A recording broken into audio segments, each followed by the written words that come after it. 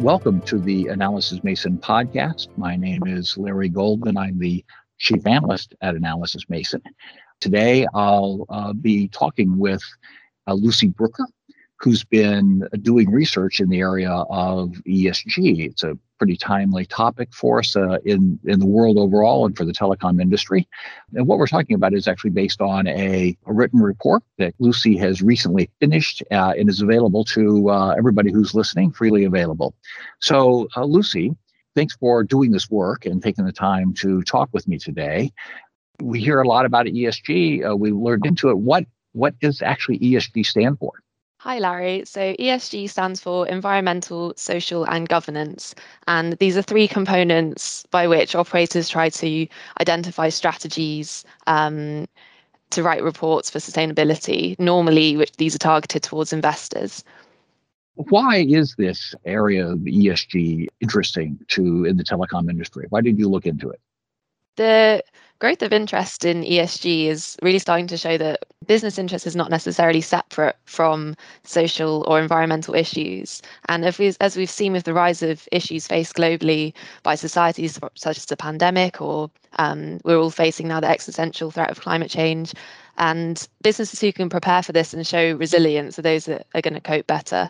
We're seeing currently in COP26 that we've all got a target set of 1.5 degrees set by the Paris Agreement. And in general, I think that people are slightly disappointed by their governments and are probably looking and wondering if change is actually going to come from the private sector. We can see that companies want to be seen to be doing something, and potentially that shows that scrutiny is rising. So for the telecoms industry, to be looking into ESG is of crucial importance at the moment. That's great. So when you looked into this, who did you look at? What did you look at to understand what's going on for the telecom industry? So we looked at what we call our top 20 operators, who are the operators who earn over $20 billion annual revenue. And these operators are based from all around the world. And we looked at these ones in particular because we thought that they would have the most resources and potentially their strategies would be the ones that would impact the most change and would influence other operators as well.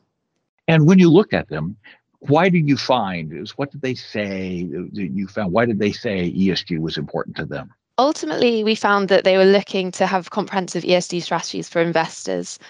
So they were primarily looking to attract investment from funds such as ESG annual funds or from sustainability-linked loans, because there's a huge amount of money at the moment flowing into ESG-related funds. And Larry Fink himself, who's the CEO of BlackRock, said earlier this year in March that investment is going to be going primarily towards companies who can show sustainable credentials. So it's focused on they're focused on investors primarily. So how much money is this? Is a significant amount of money being invested in ESG and in telecoms because of this? Yes, absolutely. There's hundreds of billions of dollars at the moment in ESG related funds, and that's only set to increase. These funds have been growing at a very consistent rate. I think over the past 5 years, it's been about 30% growth, and it's only set to increase ever further as we continue to face more social crises. So when you looked into this, when you looked at these 20 largest operators, looked at what they were doing, what did you find they were actually doing about ESG issues?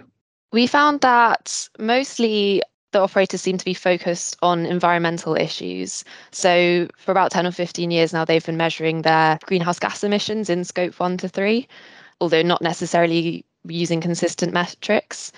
And they also are measuring the amount of e-waste that they're collecting. And then looking into the social and the government side of ESG, in terms of social issues specific to telecoms, they're mentioning similar topics, but not all of them are measuring them consistently. So things such as privacy comes up a lot, and digital inclusion for people such as the elderly or for children, or people in rural areas. So people are sort of mentioning similar things in terms of the social side or the governance side as well, but just not as consistently as with the environmental.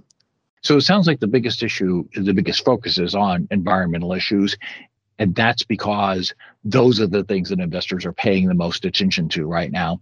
Are there other things you think operators could do, given that they've got this focus on ESG, other benefits they could get other than just around the investor community? Yes. So One of the ideas that we had while we were conducting this research was that operators could do a lot more to try and focus their ESG strategies towards consumers. So while some of the companies have buyback schemes for devices or e-waste collection points and so on, or focuses on sustainable packaging, it's not really widespread, and there could definitely be a lot more to try and influence the consumer habits, considering that there's already research that shows that consumers are paying more and more attention to sustainability now. And so it'd be great if operators could really harness that. Well, I think this is a very important area. It sounds like you've done some very interesting research. So thank you for your time, Lucy. Thanks for doing the research. I want to emphasize to our listeners that you do have the opportunity to download the reports freely available. Thank you. You can listen to other podcasts if you'll subscribe to our podcast channel. And thank you for taking the time to listen to this podcast today.